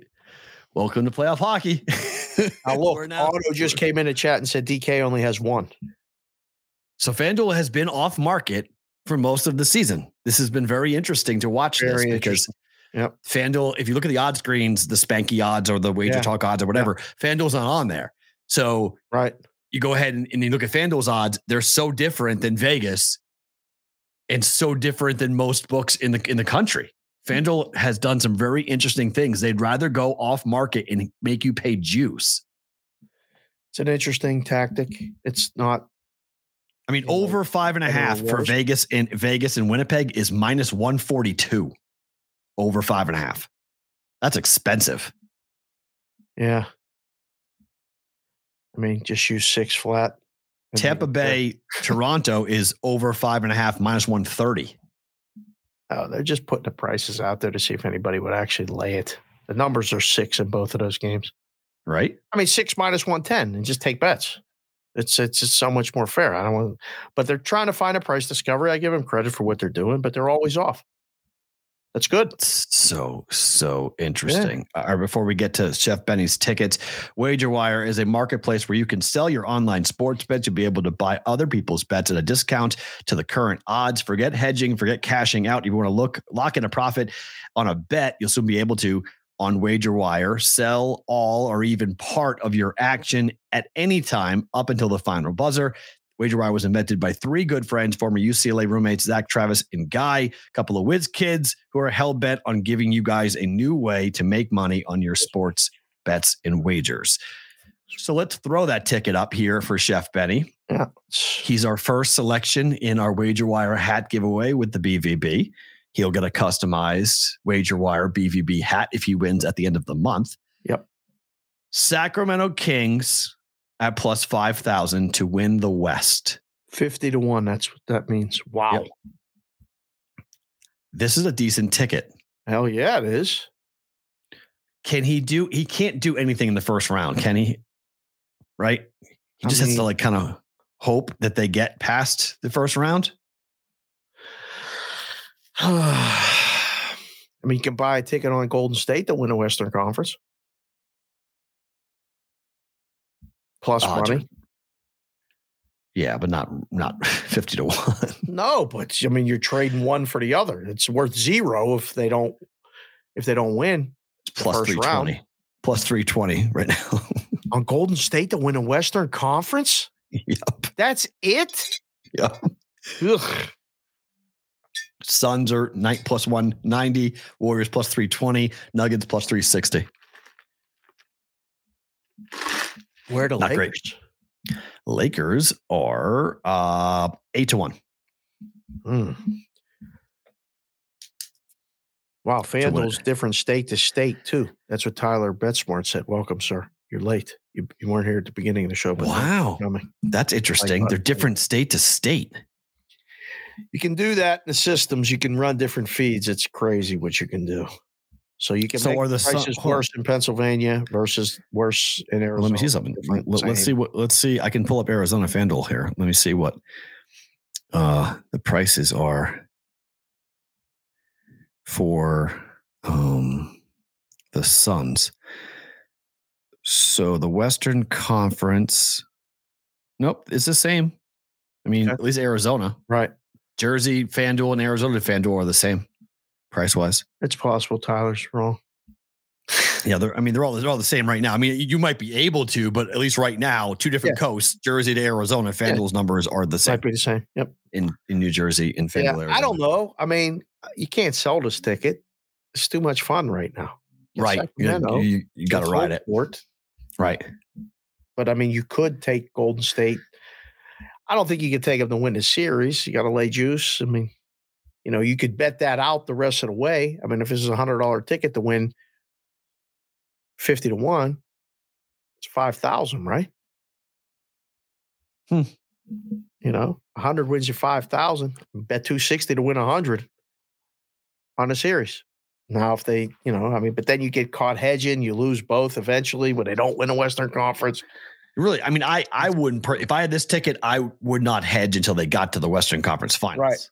They got there, then I'm hedging. But in the first two rounds, this ticket's difficult to hedge off of. So, Chef Benny, I think you're stuck with it for a little bit at 50 to 1.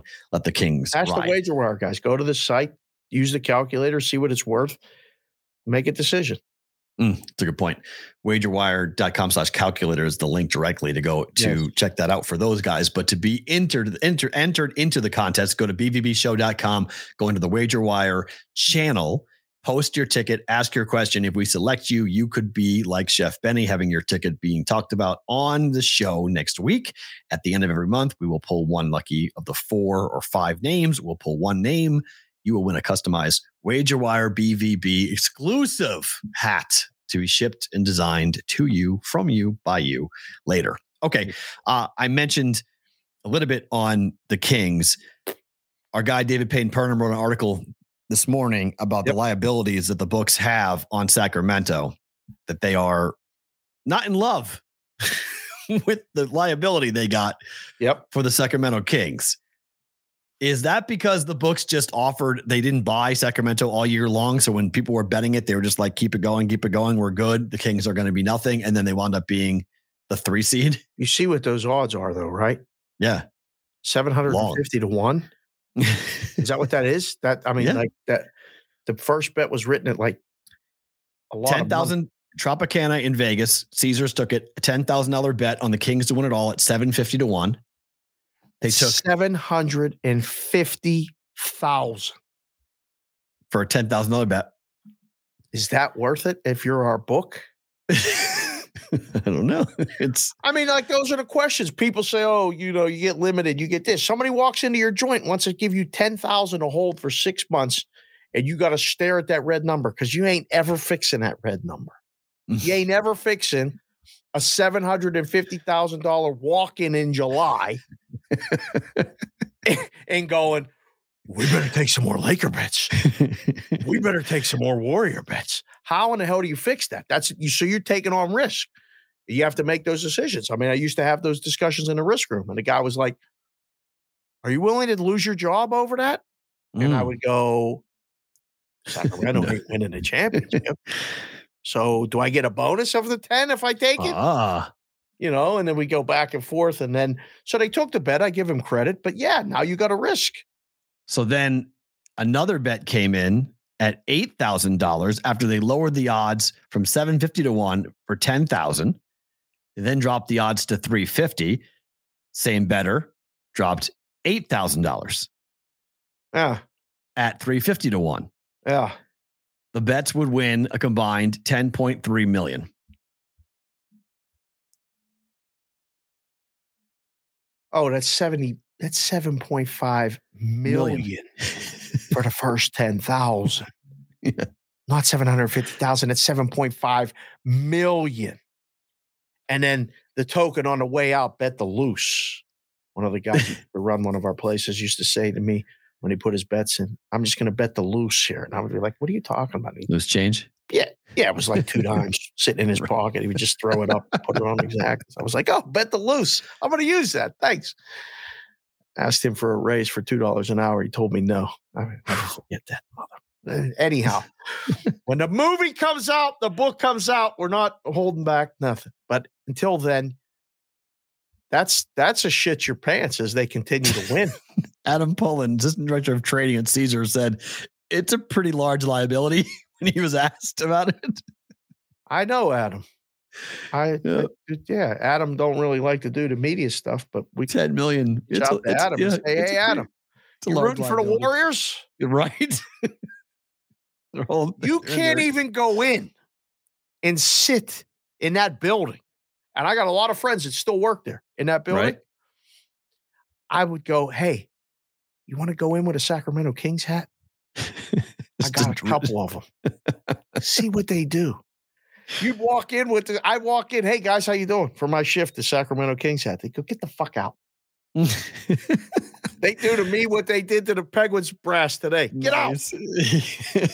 The Lakers, according to Kevin Lawler, head of trading at PointsBet, he told ESPN the Lakers are the biggest outright liability for the Western Conference and for the championship. They started at 12 to 1 at the beginning of the year, but got as high as 125 to 1. Oh. I mean, for 2 decades sitting here in Vegas, the Lakers have been the biggest liability. That's nothing unusual. Right. But PointsBet's not here in Vegas, but yeah. I know right. But it's LeBron. It's a public team. Right. Yes, they should be one of your biggest liabilities. But I mean, take bets on the other teams, move the prices up. I give him credit for moving it to 125 to 1 when it looked like the Lakers weren't even going to make the playoffs. Mm-hmm. So, okay, you should have liability. But again, I'll never forget when we turned over everything to Caesars from CG, they got the NBA futures. They're like, how do you win to the Lakers? We get killed to the Lakers. I'm like, I've been moving the numbers every day for 6 months. What the fuck do you mean? How do you lose anything? So some books, yes, there's liability. Other books that are paying attention, not so much. 2 games tonight. The Heat are laying 5.5 to the Bulls with a total of 209. Can the Bulls keep this going? Why not? I agree. You think, points, Miami, or money line? Both. Live to win? Mm-hmm. Live to win. Mm-hmm. All right. We got a big crowd in here right now in the chat. Good. Heat, Bulls. Who's winning the game? Just win. Forget the points. Put it in the chat right now. I need a t-shirt that says points bets are stupid. And then Kendall. Kendall Sherapan. Right? I want that on the back. I want on the back of my shirt. Point spreads are stupid. Yeah, point spreads are stupid. Point spreads are stupid. Now we're going to have to pay her for that. She's going to demand some sort of compensation for that. That kid. We'll take care of it. We'll do some. We'll do some type of giveaway. I don't know. Bulls, Heat, Bulls. Whoa. Why does everybody like the Bulls? Because we do. Oh, there's another Heat. That too. Heat. Stay true. RSODU. Oh my gosh. Bulls money line. Screw the points. Bulls. Yes. Bulls alternate line. Floodhouse just came in and said lay 3.5 with the Bulls. The Heat are done? I think so. Yeah. I don't. Jimmy Butler is unbelievable, but Bam Adebayo looked as bored as I've ever seen a player in a playoff game in my life. He really did. He was just like, he was up there just like running back and forth, just looking like he was playing. You know that meme of the guy who does the security where he's just like overly tough until like not even touching anybody. That's what Bam was doing playing defense. He was just like, here you go. Oh, there you go. Oh, shoot, you scored. All right. Like, it was unbelievable. I was like, do you want to be in this game at all? Like, do you even want to be on the floor? Like, this is incredible. And now you're going to do it again against a Bulls team that looks legitimately focused and hungry. And oh yeah, by the way, the Miami Heat against the spread at home this year suck. Like, unbelievably bad. God, this might be 14, 23, and 3. I think the number is the Bulls at home. Sorry, the Heat at home. ATS. Joel Onler, welcome to the show. Jimmy Buckets isn't losing to the Bulls. Okay, maybe Bulls not points. I think Bulls points win by 2. That's fine. I'm taking 5.5. Yeah, I think Bulls points is good. I think you can, like some cohorts of ours in the business, coined the phrase "sprinkle some money line." Yeah. I don't want to be the first one to ever say that because I never heard that until we did content. But plus 5.5 and sprinkle on the money line. Yeah, yeah. There you Love go. It. What about the second game? I think it's the same story. OKC on the road at Minnesota. The Bulls needed a collapse by the Raptors and inability to make free throws. They shot 18 of 36 to win their game. The Thunder went and won their game on the road. Yep. I was impressed with the Thunder. I've been impressed with the Thunder. Picked up this gem not that long ago, an OKC lid. This is the one I think can win. Mm-hmm. I really T-Wolves are a mess. I mean, on top of the fact that they got into the fight, on top of the fact they lost one of their players to a broken hand, on top of the fact that they suspended Rudy Gobert, they blew a double-digit lead in the second half on the road at the Lakers and had to come back home and play this game. Yeah. It's a whole bunch of bad mojo going on with that team right now. There is, but at the same time, they're pros and they're just playing to – I mean, whoever wins this series has belief that they can play a series with Denver. You know, because they should. Because they should. But I think OKC is the young enough and dumb enough team to actually believe it. Like they believe it. Like, yeah, why not? We can go there and beat Denver in Denver. Let's go. We can do it. Guys, put it in the chat right now. OKC or MIN? OKC. Outright.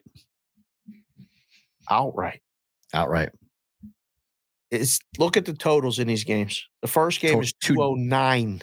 And that one's 228.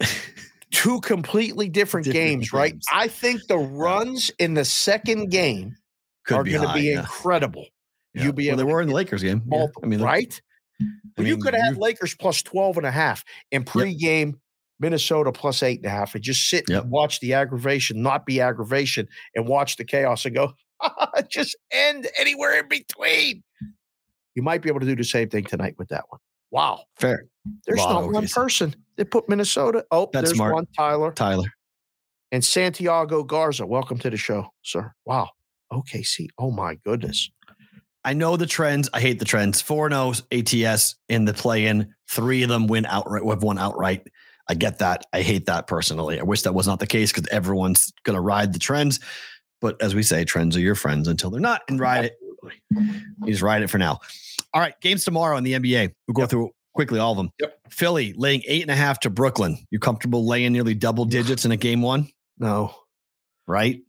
Can't trust Philly. Can't trust Brooklyn. We'll watch this one. 10 a.m. start Pacific. In 1 game. o'clock Eastern. Yeah. Get this down to like a 2 or a 3-point number and bet Philly in game. Yeah. Right. Bet Philly in game on this one. Yeah. Boston, same story. Laying 9 at home to Atlanta. They're going to house them, aren't they? I would lay this. This is why I'm wearing this today. This is my. That's one. Why I've got it. That's one of your best lids, actually. That's nice. That's nice. I'm most aggressive. You don't have to worry about changing at 17 though this year. I don't think you'll have to worry about that. And if it happens, what happens to you? Another Boston team wins a championship while we're doing. Okay, here's what's going to happen. The Boston Celtics win a championship this year. Kendall gets to paint a shamrock on top of your head for the show. God. Really? Yeah. If you get to paint a shamrock on your head, and you have to at least appear on camera with a shamrock on your head for 5 to 10 seconds. I'll strongly consider that. I will strongly consider that. If we can get a sponsor for it, either Lucky Charms or some sort of beer sponsor, I'm in. You can paint whatever you want on my head. That's awesome. Good. The Boston Celtics win the championship. We're painting a shamrock on your head. Right. And Cleveland's laying 5.5 to the Knicks. Are the Knicks going to win this series? I keep on coming back to this. I should be betting the Knicks to win this series. Should you? I know you love the Cavs. You're wearing all the Cav gear. I don't know. It's Cavs. Cavs are winning this series. Are they susceptible to lose? Absolutely. I got to see what we're getting here. I don't know if they're as advertised. I don't know what the Knicks are without Randall. I've seen it for 8 games. I'm not impressed. So I know what I'm getting with the Cavs, at least past performance-wise. Donovan Mitchell, I'll take him. So we shall see. 216, this might be the best total play under the whole first day. Really? Yeah. Cavs at home under against the Eastern Conference the last 2 years have been a very good bet. I'll agree with you. Yep. I agree. Kings Warriors. Golden State is a dog in game 1, but they are minus 275 to win the series. Well, if they don't win game 1, they're going to win game 2. That's what that series price tells you. So this will be, for those of you new to NBA series betting, NBA playoff betting, you will hear throughout the content world the zigzag theory that you will bet one team and bet the opposite. There's a zigzag in basketball. Sometimes it works, sometimes it doesn't. This one, that series price is telling me that's what the play is going to be. Huh. Yeah. Wild. Would you take the Kings in game 1? I like them in game 1. I do. First half, right? You have to bet Kings first half. That's not a bad bet either, but that might be, I mean, Golden State was so bad in the first half so many times, right? That's what I mean. Bet the Kings in the first half on the road. Yeah, and then they got to withstand that third quarter of the Warriors. Right, you skip it. You just forget about it. You just get away from it. You're avoiding it. Total's 238. Over? Maybe, but the Warriors have played playoff game unders a lot. They tend to clamp down in the playoffs defensively. It's a little tough. But I like the Kings in the first half. Kings money line first half, and then I don't know what to do with the game. Right. I really don't. It's going to be. I'll be watching. I'll be watching. It's going to be wild. Say all right, Grid. We got to get. Well, wait. Let's just rip through these last 2 games in the end with NBA, and then we'll let them go. Let's go. Memphis is laying 3.5 to the Lakers. Memphis is laying 3.5 to the Lakers. Game 1. I mean, what is your first thought? Lakers. Really? Yeah. I wasn't expecting that. Memphis size is going to be the lack of size for Memphis. I think it's going to be a problem. Guys, put that in the chat right now. Lakers or MEM or Grizz, whatever you want. Who's winning game 1? Game 1 only. Mm-hmm. Who's winning this series, P-Roll? I want to say Lakers, but I don't know. Memphis is winning this series. I'm telling you right now. I hope so. I want Memphis to win the series. I think Memphis wins the series. I think it's going to be spectacular television. I hope so. I think this is going to be a fun as hell series. There's so many storylines. There's so many dynamics. There's so many things happening. Is Anthony Davis going to dominate? If Anthony Davis dominates, the Lakers win the series. That's why I think he wins. That's when game 1. I don't think they'll have an answer for Anthony Davis. So, right. And then finally, Suns are laying 7 to the Clippers. No respect for the Clippers at all. None. No respect. Boston Atlanta is only 2 points higher than Suns Clippers. Yeah. They're both 3 possession games spread wise. Like, wait, what? Oh, really? There's a lot of weight being pushed around in books and money and bets on the Suns in their series to win the West, to win it all. So be that one that the falls, what? Suns win by 5? Probably. Like it's either blowout. Like monster, like 20-point blowout. Yeah. 15 points or more, something. or a 3 or 4 point win, like a backdoor silly type of thing. I don't think the Clippers can win a game. Sports Grid, have a phenomenal weekend. We thank you guys for watching. We'll be back on Monday, same time, same place for you guys on YouTube and Twitter Live. It is time for BVB bonus time.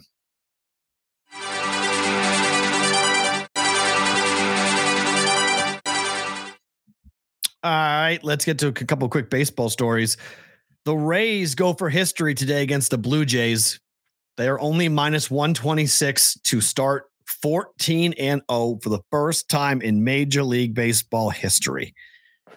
I should have been betting this from 8-0 on. I'm really mad at myself that I missed 5 wins. Should have bet it. I was like, they're 8-0. They're going to lose. Come on. 9-0. Come on. They're going to lose. 10-0, 11-0, 12-0, 13-0. Even yesterday, 3-1 Red Sox. Oh, maybe they're going to get it. Nope. They are a redonkulous 12-1 on the run line. 12-1 on the run line. BVB bonus time is my favorite time, and thank you to Sonic for providing that graphic and Farrah putting it together so we can do it every day. Did a little research because I'm going on MLB Network a little bit later. Okay. Rays look to become the first team in 139 years to win the first 14 games of the season. It was back in 1884 when the St. Louis Maroons won 20 straight. I'm still looking for a St. Louis Maroons hat. If anybody can find one of those, I would love one. 1987 Brewers, 1982 Braves. That's the longest streak. They have matched that by winning 13 in a row. Right. Berrios, the starter for Toronto. Is that how you say his name now? It's not Berrios? Berrios.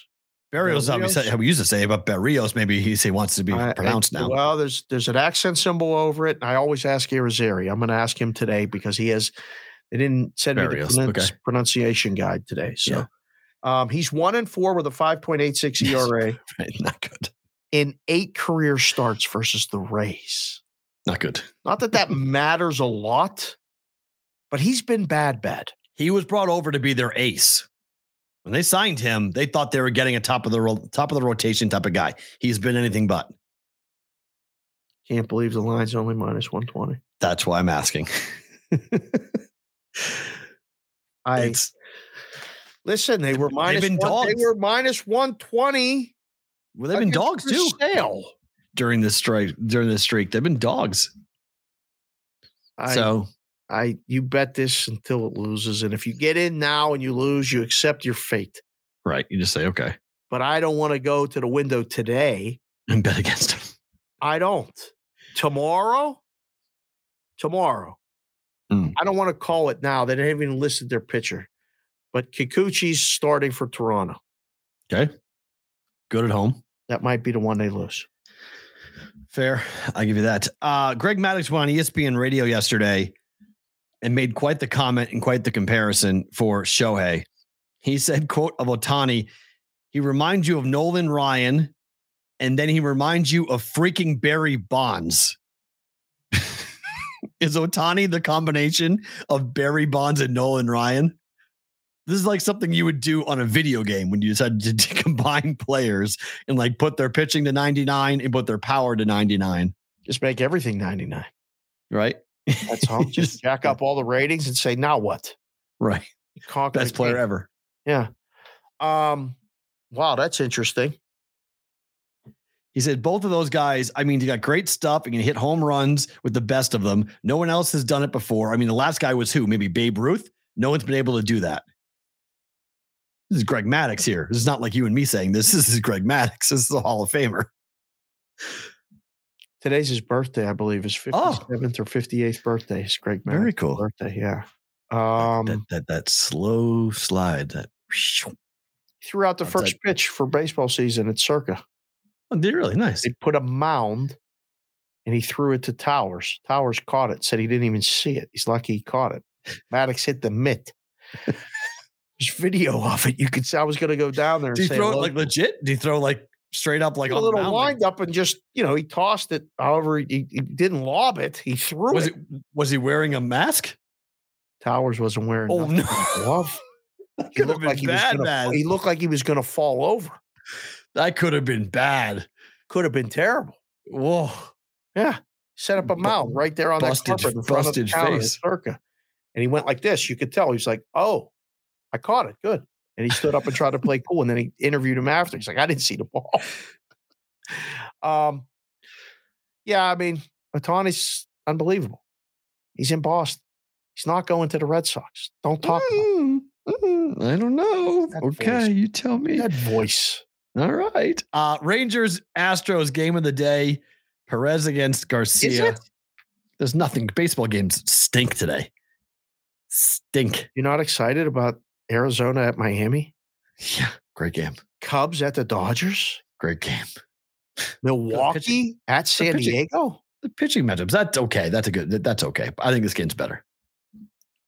Milwaukee, San Diego is not a division game. It's really weird because there's a lot of interleague matchups. Yeah.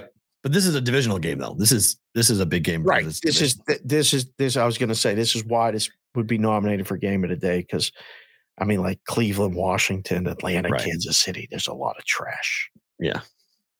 You like a side of this? Astros. You said it so like dismissive of the Rangers. I like the Astros today. Okay.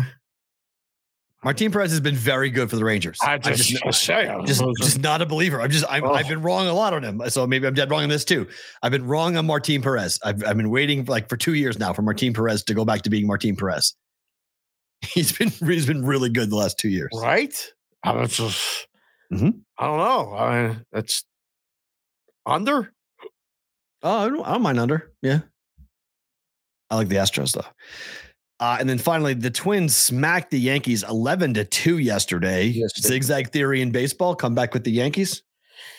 They were down 9-0 in the top of the first. I took 8.5 in game. They lost by 9. Whoops. I mean, the algorithm it's absurd to make a team that was minus whatever, plus 8.5 in the first inning. I figured, we can lose by 7 and we're good. So we lost that one. It was the only one we lost yesterday. 11-2. Yeah, 11-2. Thanks for coming. I have my note here. This is the Minnesota Twins look to win consecutive games within the same series in the Bronx since 2013. Wow. Prior to last night, the Twins had lost 24 of their previous 27 games at Yankee Stadium, including the postseason. So they never win there, and they go and blast them. And what do you get for that? Nestor Cortez. I like the Yankees today. You have minus 190 this morning. You know what the price is now? What? Minus 170. Well, all right. I'm back on the Twins. Don't mind that. That's what all the parallelograms and rhombuses did. They came on the Twins. I'm good with sitting there and saying, I'll take the Yankees today. Back, zigzag it. All right. Time for better to book it. Hit them. Let's go. Bulls plus 5.5 against the Heat. Bet it. I like the Bulls to cover, maybe even win. OKC plus 5.5 against T-Wolves. Bet it. And then I don't know what I'm doing with this bet because I was hoping it was going to be Francois. Or it was not going to be Francois. It was going to be Georgiev. Yeah. Colorado in regulation, minus 125, or Avalanche Sabres moneyline parlay. You want to bet the Sabres today? I didn't even know they were playing until Columbus. They're playing Columbus. Columbus can't win. They can't win. You want to involve this game? I'm just saying there's two bets I'm eyeballing. I'm not made up my mind yet as to what I'm going to do. I'll probably lay this, but taking friends suck is not really something I want to do. I'm annoyed that I have to take Colorado, who need the game. They need the game. Oh, Columbus. Oh, I mean, Nashville's the opponent for Colorado. Colorado's winning, right? So worried about that. Okay, so let's take Colorado money line then. I feel better about that. I don't. In 60 Buffalo. I tried that yesterday with the Penguins. That didn't work. I mean, Nashville's not playing for anything, right? Zero, nothing. Done. Golf courses tomorrow. That's what they're playing for. I mean, that's a good price. Yes, I think so. It's now minus 140. It was 125 last night. Do yourself a favor and bet it, and then take Nashville. Maybe in game if they get down a goal, you get a gigantic price. I don't know. That's. I can't believe you're involving hockey today after yesterday. Well, it's the only game that really matters. Colorado matters. So, all right, we'll take a game that matters. Favorite thing about today is what? Literally that we're alive. It just. Well, it's funny you say that because that's going to tie right into mine. Yeah. And it's just one of those things that, I got a message yesterday that I wanted to share. I shared with you guys. And this is from a listener. I got a text just randomly in the afternoon after we did the show. Actually, while we were doing the show, and I didn't see it, and I got back to it later, but it said, Dave, first of all, my apologies for failing to make the softball games. USFL was incredibly juicy, and think you will understand. The main reason for rewriting was to thank you for alerting me and others to stroke symptoms.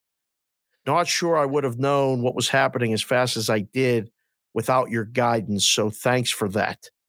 My next question, how long did it take you to recover? I've lost all control of my right arm, but can open and close my hand, which is a start. I'm typing with my left hand for now. And I responded with, oh my God, I didn't know. And he said, it's okay, my friend. You got a lot going on. I'm just so impressed with the way you've recovered. It gives me hope.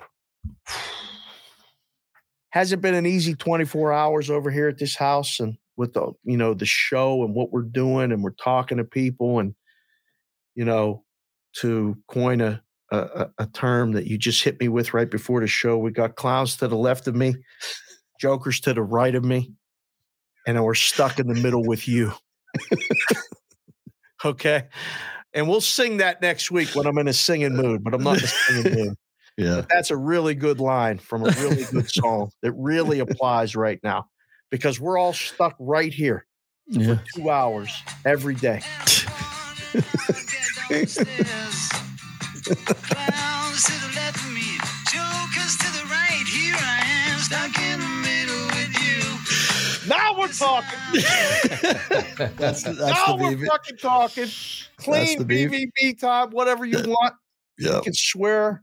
We can show up. We can talk about sports. We can talk about betting. But I get a message like that, and then I get told that there's no value or anything to what we do.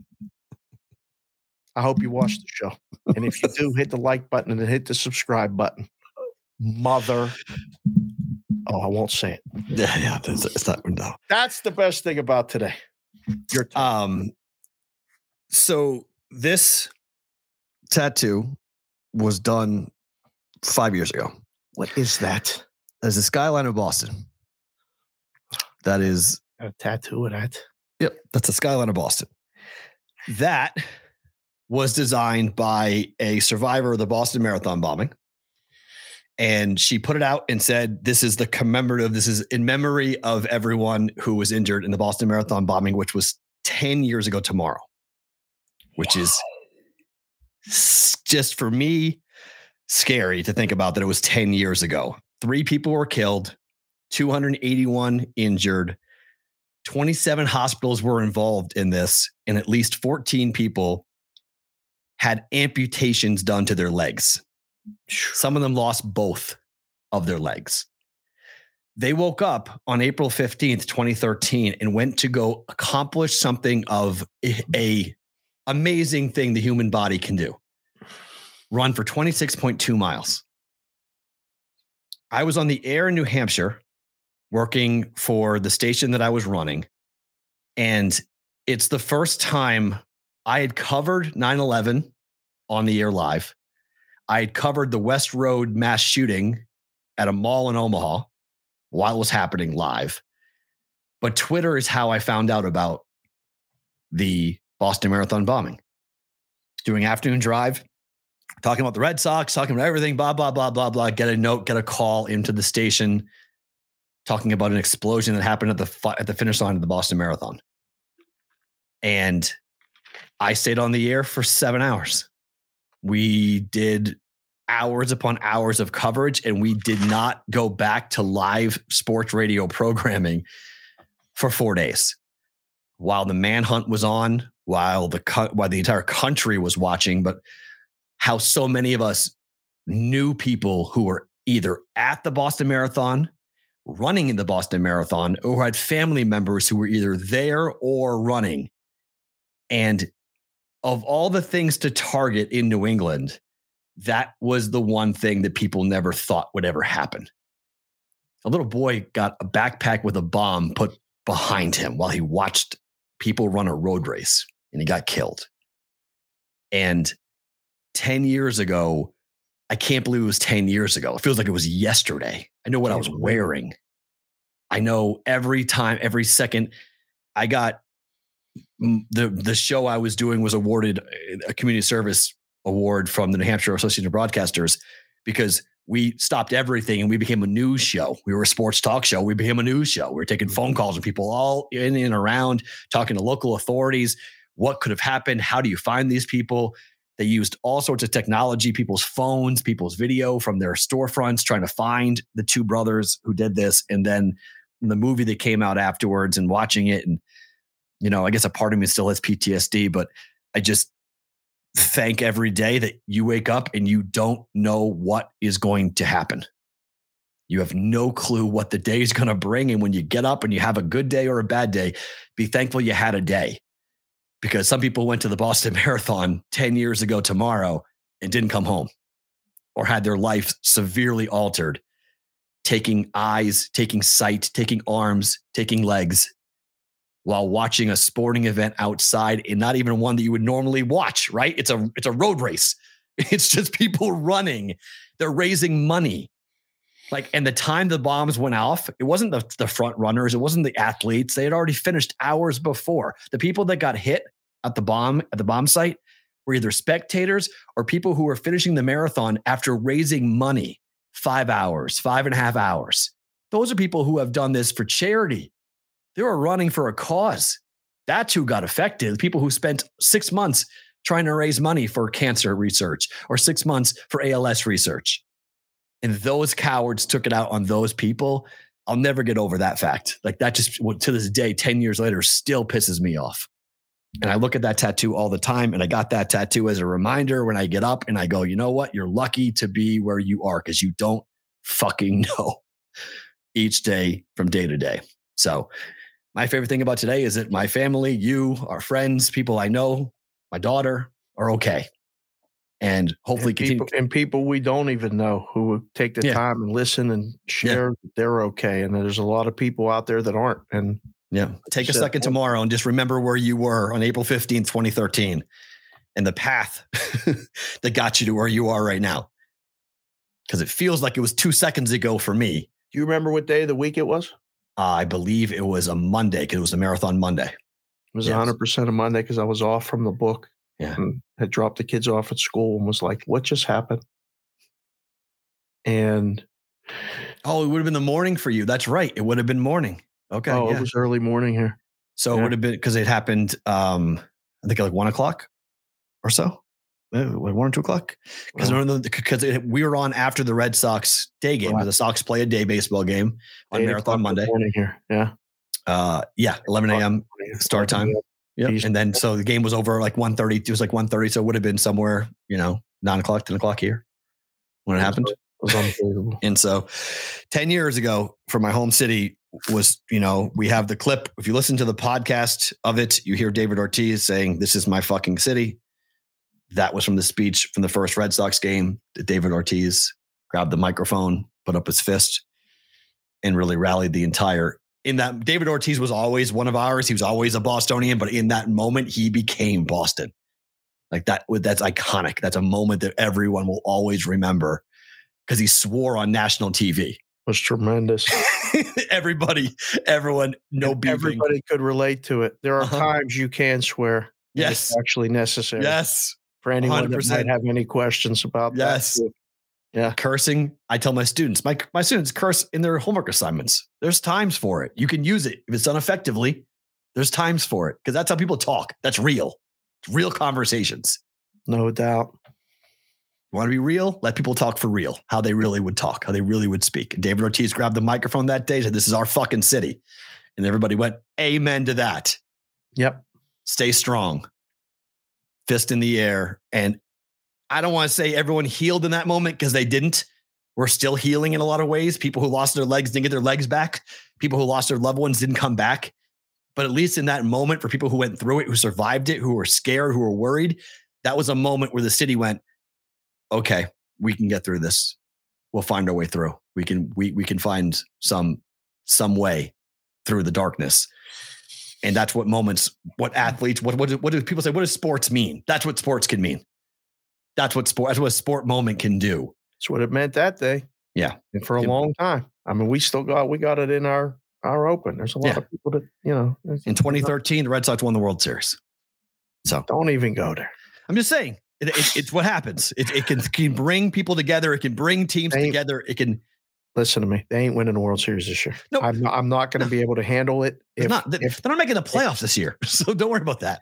They have the biggest deficit in baseball behind the first place team now. The biggest deficit in baseball. It's the Rays, but it's fine. I'm perfectly comfortable watching my team in the summertime for fun and just enjoying it or betting against them and making money that way. Perfectly comfortable doing that. Perfect. Me too. Because I'll be watching hockey and watching the NBA championships both. So we'll be watching with that.